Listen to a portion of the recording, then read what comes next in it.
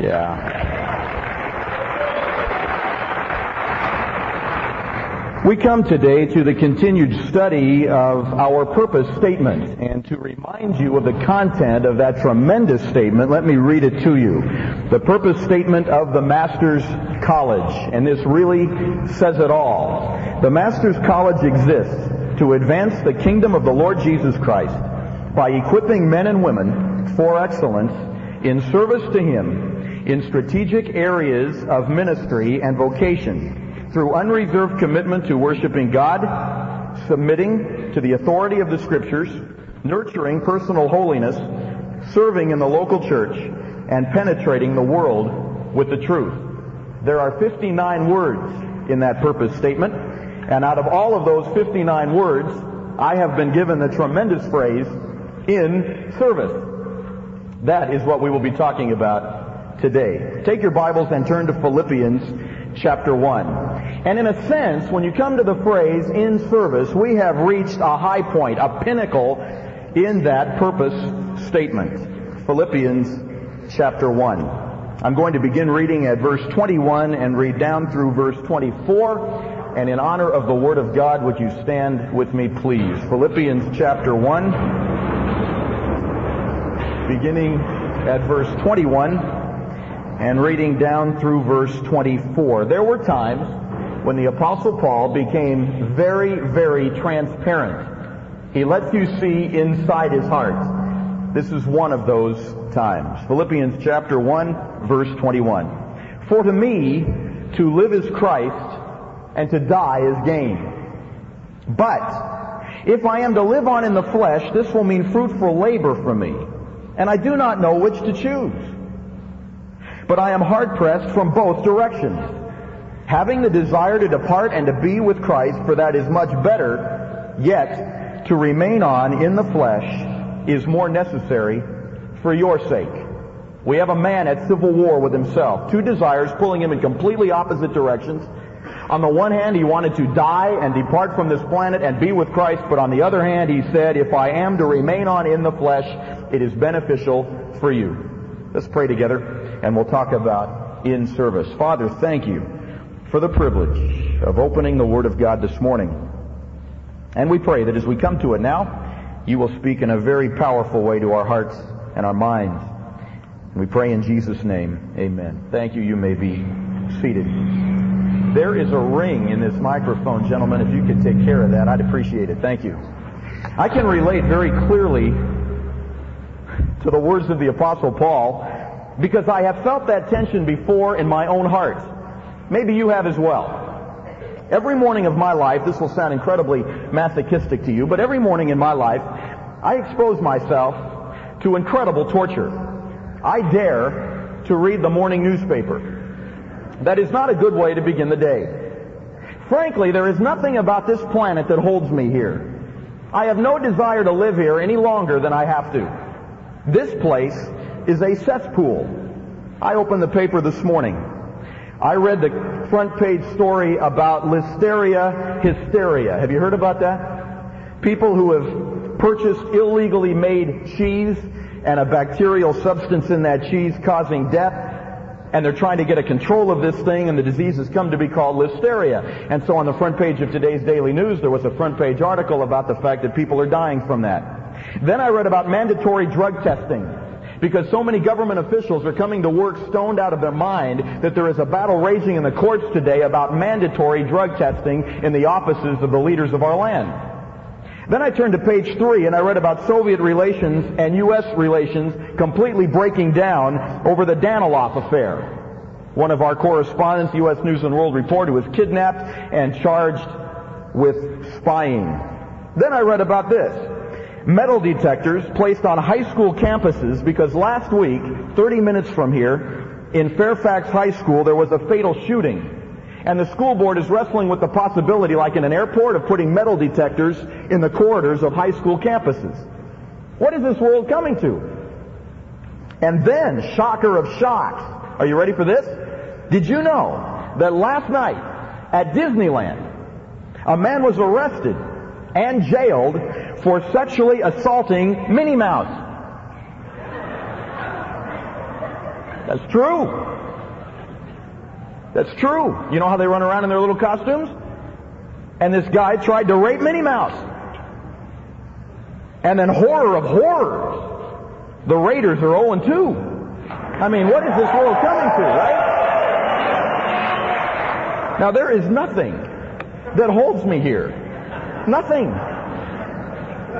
I don't want to raise a family here. I've got a 5-year-old little son, cutest guy in the world, and I've got to protect him from the kind of a society in which he is growing up, and heaven only knows what it will be like when he's high school age or your age or my age. There is nothing that holds me here, and I relate completely with what the Apostle Paul said. I am torn in two directions. I wish Christ would blow the trumpet and take me out of here. Don't you?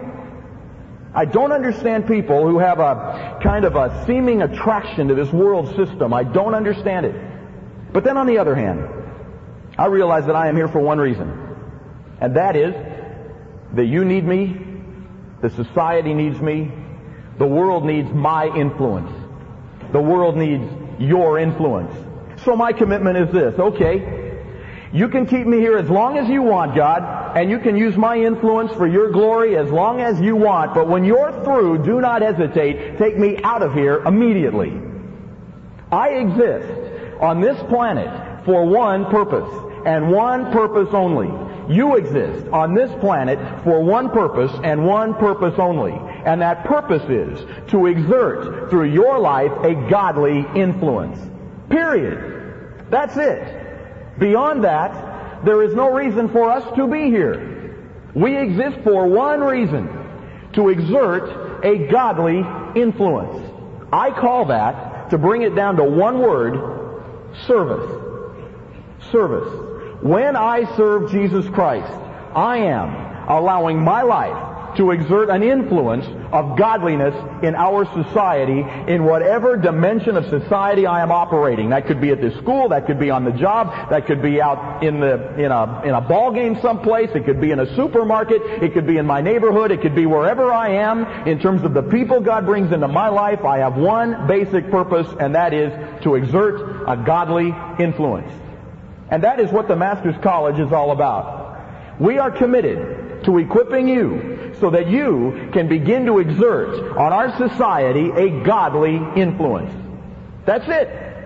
We are not here to equip you to make a better living. That isn't even an issue. Matthew chapter 6 verse 33 says, "Seek first God's kingdom and His righteousness." Seek to live a holy life and to extend His kingdom. That's a godly influence. And God says, "I will take care of all of your needs." So, your living, your career is not the issue. We are not here just to help you pursue some career goal. It says in Philippians chapter 3, Paul said, the goal of my life is to be all that Jesus Christ wants me to be. So it isn't to earn a living. It isn't to pursue a career goal. You're not here just to experience the good life. We don't want to give you an education so that you can leave here and establish for yourself the good life, comfortable living. In case you have missed it, in 2 Timothy chapter 2, Paul used 3 metaphors to describe what you and I are involved in. He said that you and I are soldiers engaged in a war. There's no comfort in a war zone. Paul said that you and I are athletes competing in athletic games. There is no comfort for an athlete. It is strict discipline. Paul said in 2 Timothy chapter 2, you are a hard-working farmer. There is no comfort for a hard-working farmer. Up before dawn, in bed after sunset, expending all of his energy in total commitment to one goal, raising his crop. The good life is not the issue. I don't even relate to it in a Christian context. This is warfare. This is athletic competition. This is hard-working farming.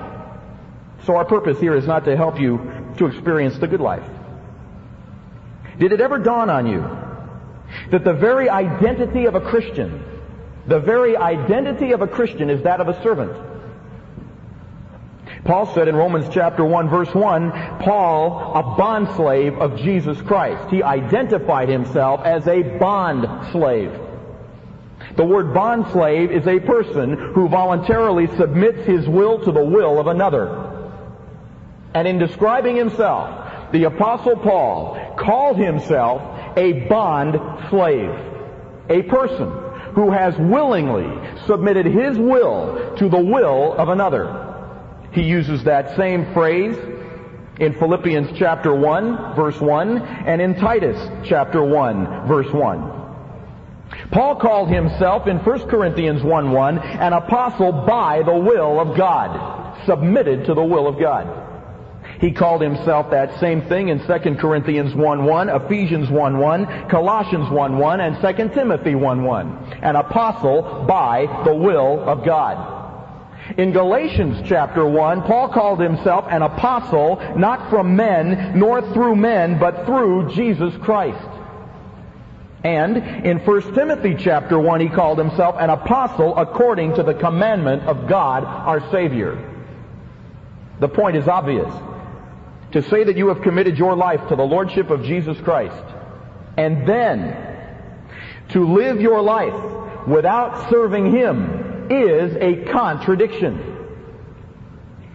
To say that you have committed your life to the Lordship of Jesus Christ and then live your life without serving Him is to live a contradiction. Your very identity is that of a servant of Jesus Christ. Lordship demands obedience. Kingship demands service. May I be so bold as to put it this way? To say that you are not serving is to say that you are sinning.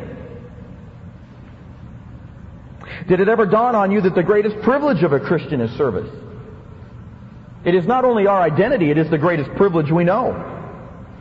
In 2 Timothy chapter 2, Paul laid out the standard for being used as a servant by God. There is a very strict standard. Not every one of us will be accepted. Not every one of us is usable. There is a strict standard. 2 Timothy chapter 2 and verse 20.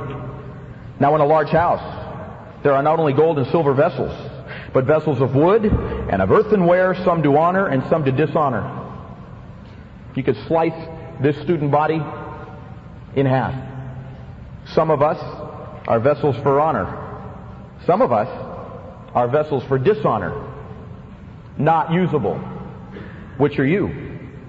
Therefore, if a man cleanses himself from these things, he will be a vessel for honor, sanctified. That means set apart by God for a special purpose. Sanctified. Useful to the master. Prepared for every good work. Now flee youthful lust and pursue righteousness, faith, love, and peace, and a pure heart. The standard to be used by God, a fleeing of youthful desire, lust, and pursuing righteousness, faith, love, peace, and a pure heart. Those are the people God uses. Not all of us qualify. It is a privilege. It is a privilege. And did it ever dawn on you that the crowning moment in the life of a Christian will be when he is rewarded by God as a servant? It is not only our identity, and it isn't just our greatest privilege, but the crowning moment that comes into our lives is when we stand before Christ and He rewards us as His servants. And the songs we sung today were so appropriately chosen. Faithful men, that is what I want to be. Hearing God say to us, well done, that is what I want to hear. In 1 Corinthians chapter 3, Paul said, He, referring to God's servants who serve faithfully, he shall receive a reward. I long for that. Don't you? It says in Matthew chapter 25, verse 21, as we stand before Christ and our works are evaluated, those of us who are found faithful will hear the words, well done, my good and faithful, what? Servant. Servant. That is the passion that burns in my heart. To hear Him say of me, well done, my good and faithful servant. It is just too easy for you to sit in a Sunday school class, becoming fat and sassy, and sitting in a Bible study.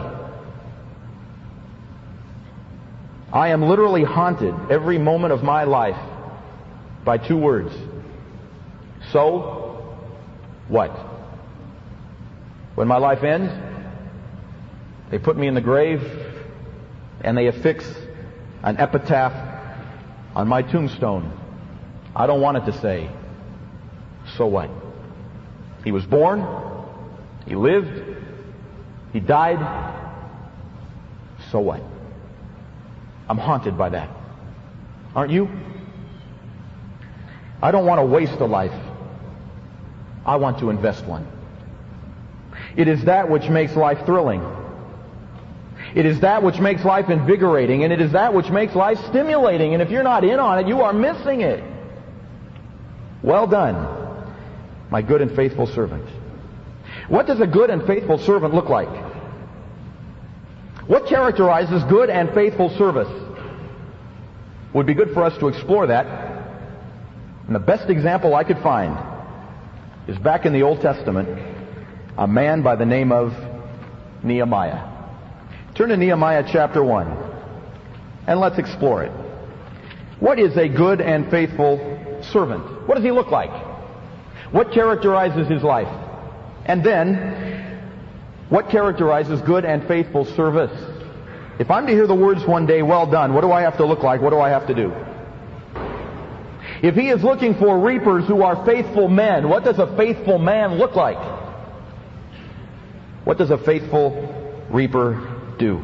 Let me set the scene historically, all right? The Jews were taken captive by Babylon and were held in captivity for 70 years.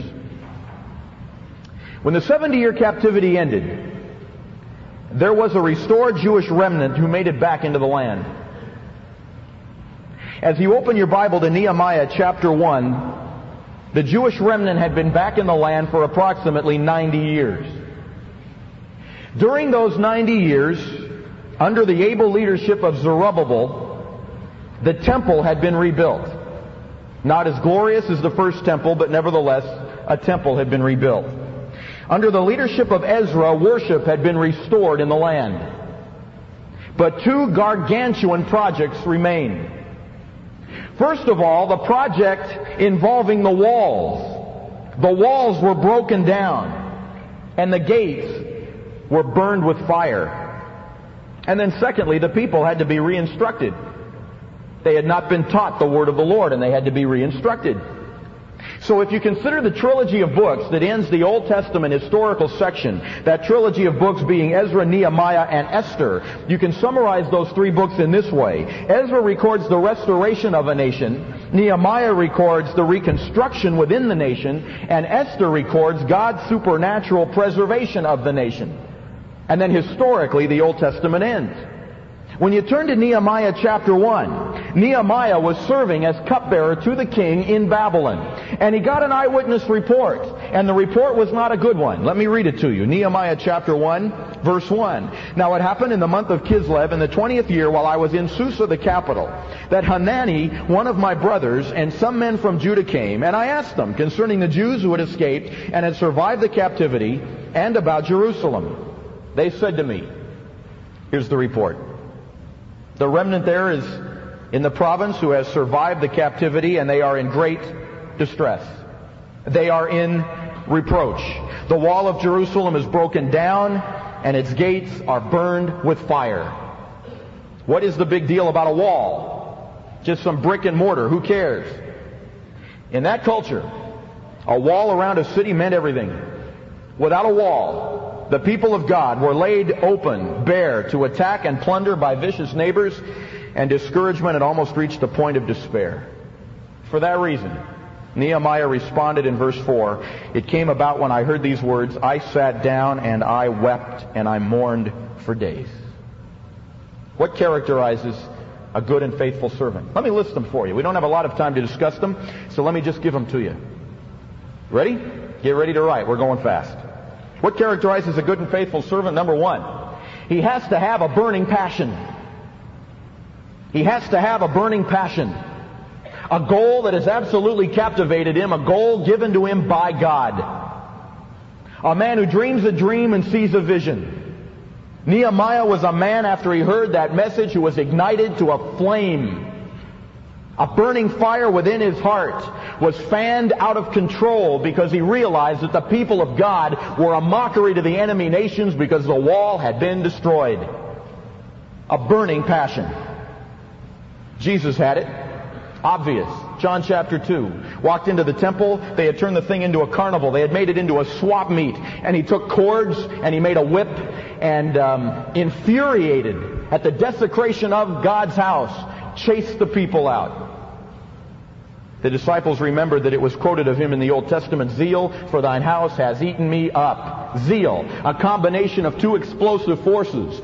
Zeal, a combination of a love for God and a hatred for anything that robs him of glory. And when love and hate come together, it is explosive in its force. A man with a passion. It was the Apostle Paul when he walked into the city of Athens.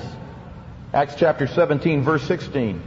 When he saw an entire city given over to idolatry, and the Bible says that his heart was stirred within him. What stirs your heart? It was a man by the name of Henry Martine who wanted to be a missionary in India, and after overcoming many obstacles, as his boat finally landed on the shores of India, he fell out of the boat, knelt down weeping on the sand, and these words were heard out of his mouth, "Now God, let me burn out for you." It was a man by the name of Sam Hadley. A former alcoholic came to Christ and was delivered. Walking the streets of New York City one day. And when nightfall came and he saw the streets of the city explode into life, he leaned up against a lamppost. And he groaned from the depths of his spirit, "Lord, the sin of this city is breaking my heart." Have you ever felt that? A number of us were in New York City this past summer. And I remember one night our president, Dr. MacArthur, and Tom Maharis, our pastor back in Manhattan, and I were driving through the streets at 2 in the morning. And I asked Tom to drive us among the tenement buildings. And so at 2 a.m. we parked the car on the corner. It looked like a movie set, tenement buildings all around us. And the streets were alive with teenagers. Literally hundreds of teenagers. It looked like an anthill crawling with life. And we walked the streets and we witnessed to some of the young people there. We had the privilege of leading 2 very, very precious teenage girls to Christ. And after they prayed to receive Christ, they took us door to door and showed us where we could obtain any drug we wanted. Those 2 girls had never been out of those streets. And apart from the Spirit of God, have no hope of ever getting out of it. When you hear about the concrete jungle, that's exactly what it is. And I can remember the 3 of us leaned up against some lampposts and we cried out, "Lord, the sin of this city is breaking our hearts." But you don't have to fly to New York City, Manhattan, to experience that. The Santa Clarita Valley is just as pagan. And I can say to you that the sin of the Santa Clarita Valley is breaking my heart.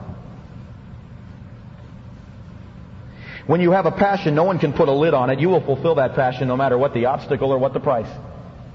I could not live with myself and look myself in the mirror every day of my life knowing that I was pastoring a high school group down in the San Fernando Valley, but every day of my life driving past Canyon High School and not doing a thing to reach that campus. So God has allowed me in the deepest desire of my heart to begin to mobilize a team of precious students from here who have an equal burning passion with my own to help me fulfill the desire that God has given me and dare to take a risk and touch Hart, Saugus, and Canyon High School for His glory. It's John Knox who cried out, "God, give me Scotland or else I will die." What's your passion? What makes you weep and mourn for days? It begins there. There is no faithful service without a burning passion. Because without the passion, it becomes very mechanical. Nehemiah was a man whose heart exploded into flame, a passion that burned for God's people and God's reputation. Number 2. Nehemiah, and I hesitate to say this because it has almost become a cliche and therefore it is devoid of meaning, so I'll need to define it. But this is absolutely essential. It is a prerequisite to good and faithful service. Nehemiah was a man of God. He was a man of God. What does a man of God look like? You have heard that phrase. You desire to be a man or a woman of God. How does that translate into practical daily living? It's obvious. Number one, Nehemiah was a man who knew God. Look at chapter 1, verse 5. Nehemiah prayed and said, I beseech thee, O Lord God of heaven, the great and awesome God, who preserves the covenant and loving kindness for those who love him and keep his commandments, let thine ear now be attentive. He knew God. He called him Lord. That is the sovereignty of God. He called him the God of heaven. That is the supremacy of God. He referred to him as a great God. That is the infinite quality of his attributes. He referred to him as an awesome God. That is the overwhelming power of God that he couldn't even comprehend. He referred to him as the God who preserves the covenant. That is his faithfulness. He referred to him as a God of loving kindness. That is his love. He referred to him as a God who will reward those who keep his commandments. That is God's justice. And he referred to God as one who is attentive to the prayers of his servants. And that is a God who is personal. He knew God. And in the opening sentence of his prayer, he defined God in totality. He knew him intimately. What is a man of God? A man of God is a prayer warrior. He wins and loses battles on his knees. Chapter 1, verse 6, it says this, Thy servant is praying before thee day and night. Thy servant is praying before thee day and night. A faithful and a good servant is a man who wins the battle on his knees. Interesting, isn't it? In Ephesians chapter 6, you don't need to turn to it, but just briefly, in Ephesians chapter 6, where the armor of God is laid out piece by piece in the context of incredible warfare, at the end of the presentation of every piece of armor, Paul brings the whole thing together in verse 18 and says this, Now that you have all your armor on, you are able to defend yourself, you are protected, now take the advance. Go on the offensive. And the offensive, verse 18, is this, with all prayer and petition, pray at all times, be on the alert with all perseverance, be on the alert with all petition for all the saints, and pray on my behalf. Prayer is our offensive weapon, and a man of God knows that. Thirdly, a man of God is one who is aware of and continually confesses his sin. A man of God is someone who is aware of and continually confesses his sin. Chapter 1, verse 7. We, notice the pronoun, we have acted very corruptly. We have not kept your commandments. There was a brokenness over the sin in his life. What is a man of God? A man of God is one who knows the Word of God. He knows the Word of God. Chapter 1, verse 8. Remember the word which you did command, and then he quoted Moses. He knew the Word of God. What is a man of God? A man of God is one who walks in the fear of God. Chapter 1, verse 11. It says this, Be attentive to the prayer of your servant and the prayer of your servants who delight to revere your name. A fear of God, an awesome respect for the person of God. What is a good and faithful servant? A good and faithful servant is a man who has a burning passion. A good and faithful servant is a man or a woman of God.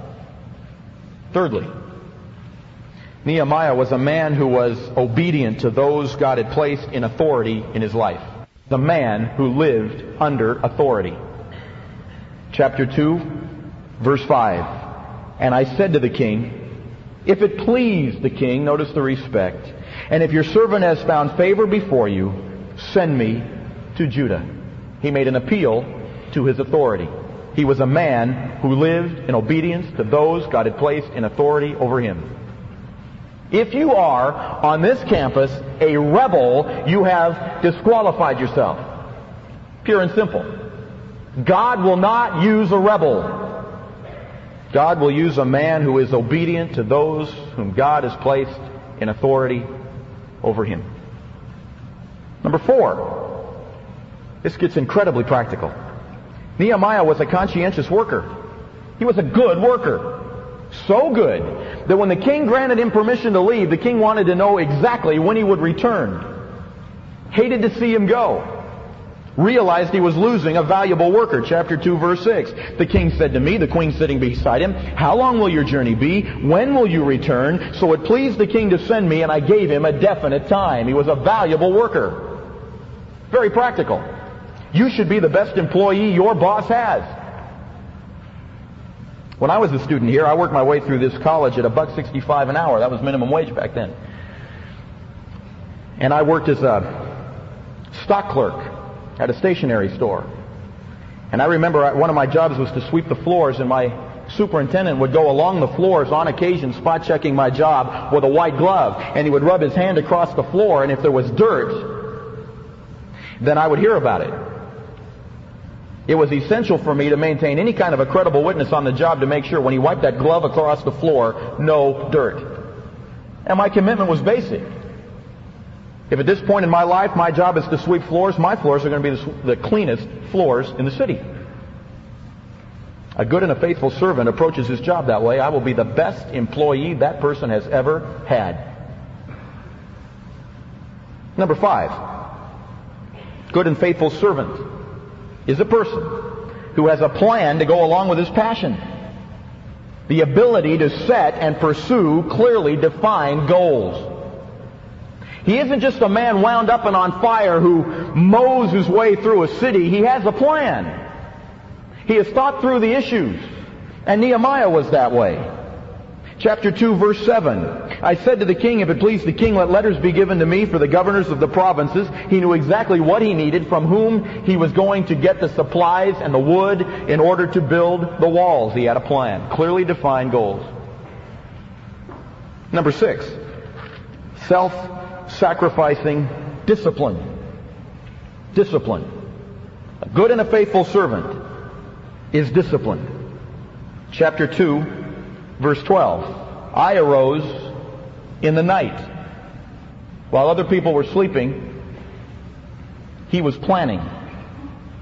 Sacrificed his own personal comfort in the pursuit of the goal that God had given him.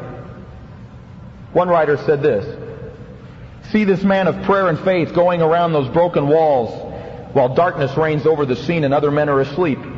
It is a sight which stirs our spiritual sensibilities and provokes heart-searching thought. Whenever a true work of God is about to begin, some faithful, prayer-burdened servant of God has to take a journey like Nehemiah to weep in the night over the ruins or to wrestle in some dark Gethsemane. And it is always such men as Nehemiah who become the inspirers and encouragers of others, undauntedly overcoming satanic opposition and the idle jibes of worldly scoffers. That was Nehemiah. Self-sacrificing discipline. Denying personal comfort in the pursuit of his higher calling. What is a good and faithful servant? Number 7. He has a healthy balance between divine unction and human action. A healthy balance between divine unction and human action. Chapter 4, verse 9.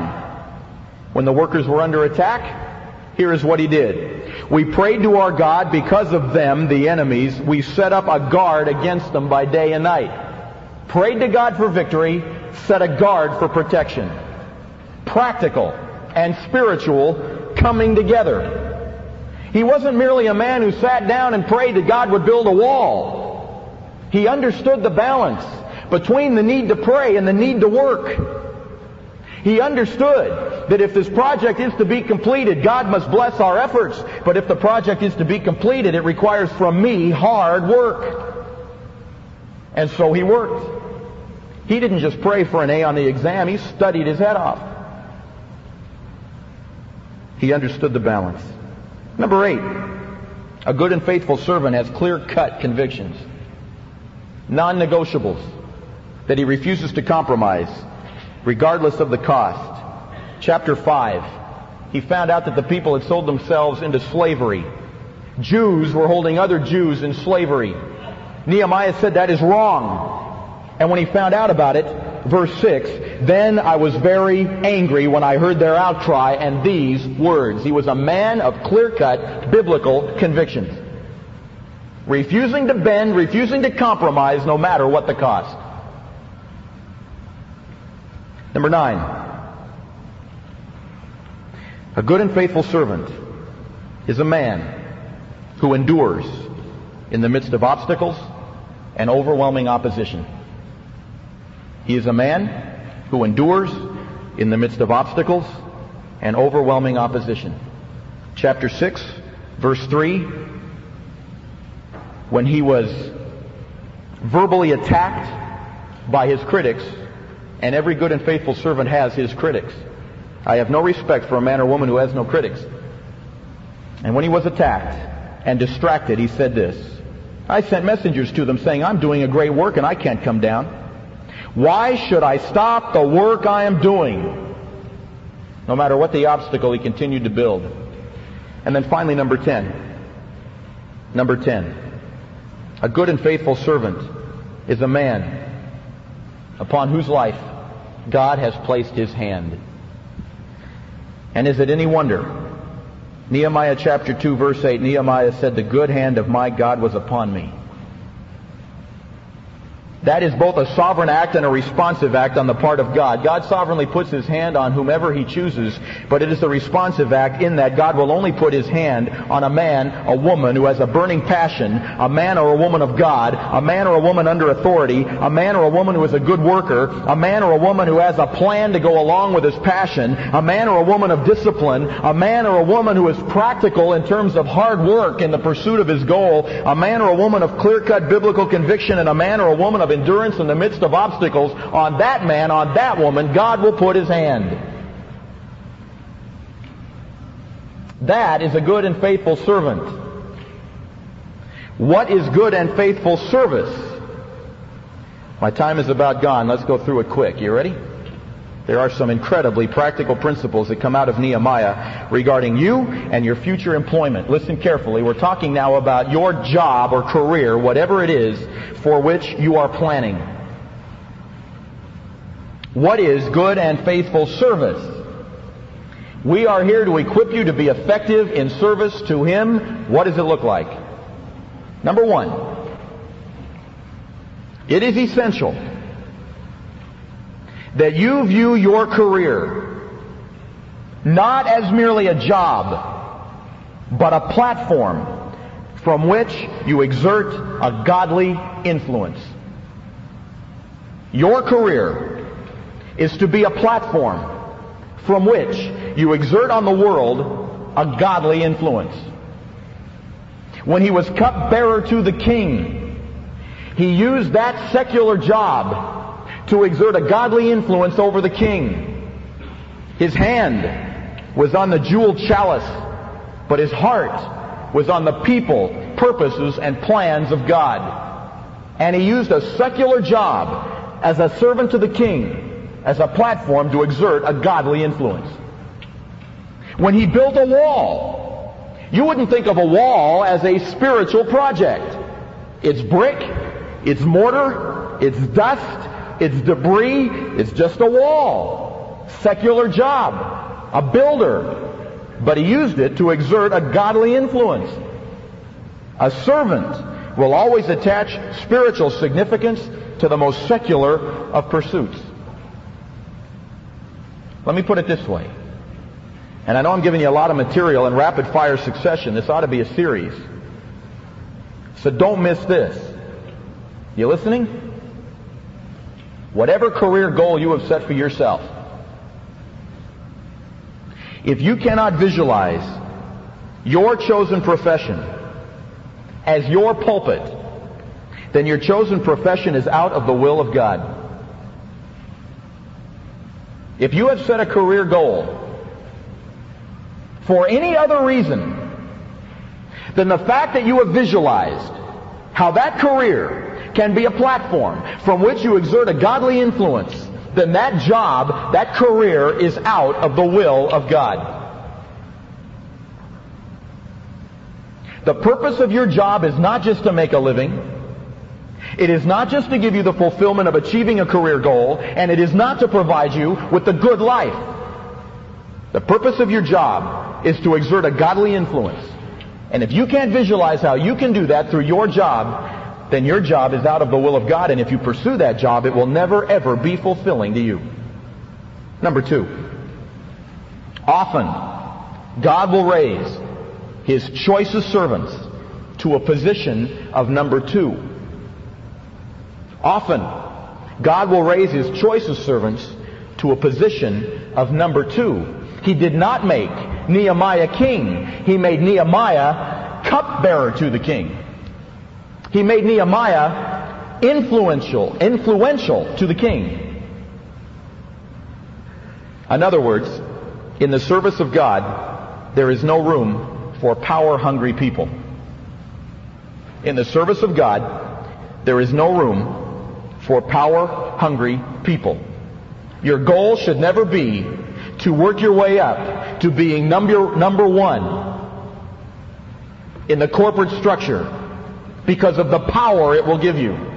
Your goal should be, in whatever echelon you are operating, to serve as an influence and allow God to elevate you to whatever position He wants you to have. There is no room for ego.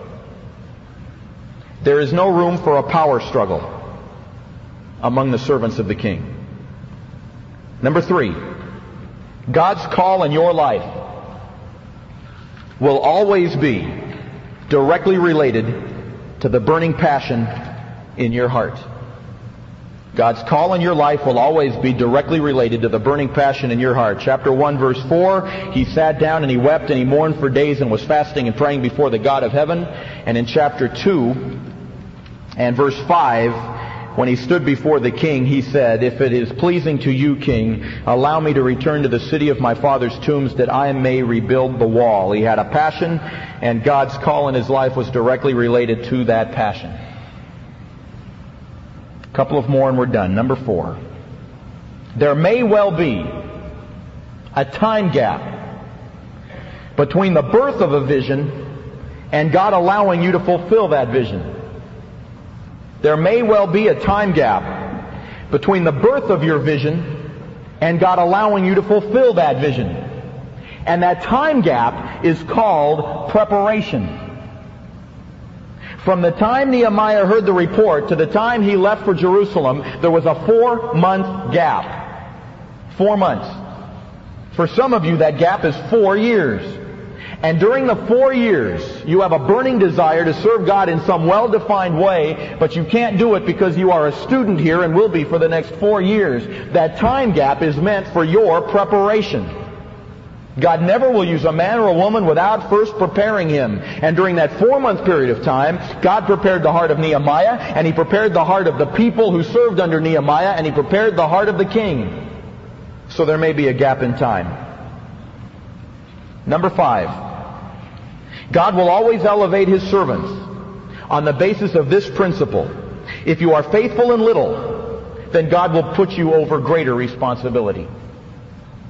God will always elevate His servants on the basis of this principle. If you are faithful in the little things, God will elevate you to a greater place of responsibility. That's Matthew chapter 25 and verse 23. Nehemiah was faithful as a cupbearer, so God elevated him to the position of wall builder. He was faithful as a wall builder, so God elevated him to the place of governor. The position to which God will elevate you in the future is directly determined by how faithful you are as a student here. God only elevates faithful people. And if you're not faithful over the little, you will not be faithful over the greater. 2 more. Number 6. There will always be intense and continuous opposition to the purposes and plans of God. There will always be intense and continuous opposition to the purposes and plans of God. No plan of God, no purpose of God will ever be fulfilled without incredibly intense opposition. Nehemiah experienced it from within, and he experienced it from without. From within, his own staff, his own team of people experienced fear and greed and discouragement. And the enemy from without ridiculed and used force and tried to distract in every way that they could. There will always be intense and continuous opposition. Mark it well, will you? This is war. We are soldiers in a war. And if that mindset does not permeate you, then you're setting yourself up for incredible disillusionment. This is hand-to-hand intensive combat. And every step of the way, the enemy will block the plan and purpose of God. Number 7. The goal to which you give your life.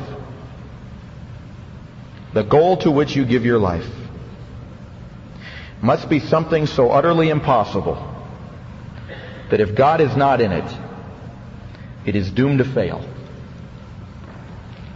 The goal to which you give your life must be something so utterly impossible that if God is not in it, it's doomed to fail.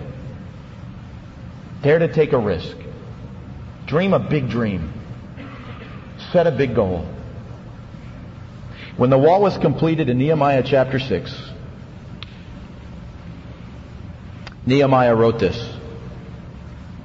So the wall was completed, and it came about when all our enemies heard of it, and all the nations surrounding us saw it, they lost their confidence. For they recognized that this work had been accomplished with the help of our God.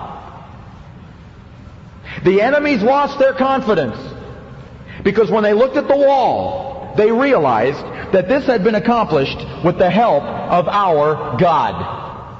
When my life is over and the investment of my life is evaluated, my desire is that those who hate Jesus Christ will look at my life and see a living testimony to the existence of God, because they will have to conclude that what was accomplished through His life had to be with the help of His God. Dream a dream, see a vision so utterly impossible that if God is not in it, it is doomed to fail. Turn back to Philippians chapter 1 and let's bring it to an end. Philippians chapter 1, Paul opens himself up and lets us see inside. He is incredibly transparent. Paul said this: Christ is everything to me. You take Him away, you take my life away. And I'm torn between a constant struggle of two opposing forces within my heart. I want to leave this cesspool and go to be with Him. But I know if I remain, it will be beneficial for you. I hope that's the heartbeat of your own life. I long for Jesus Christ to take me out of here. But as long as I am here, I will do all I can to exert a godly influence on a cesspool society that desperately needs me. The Masters College exists to equip students for excellence in service to Him. Let's bow together in prayer.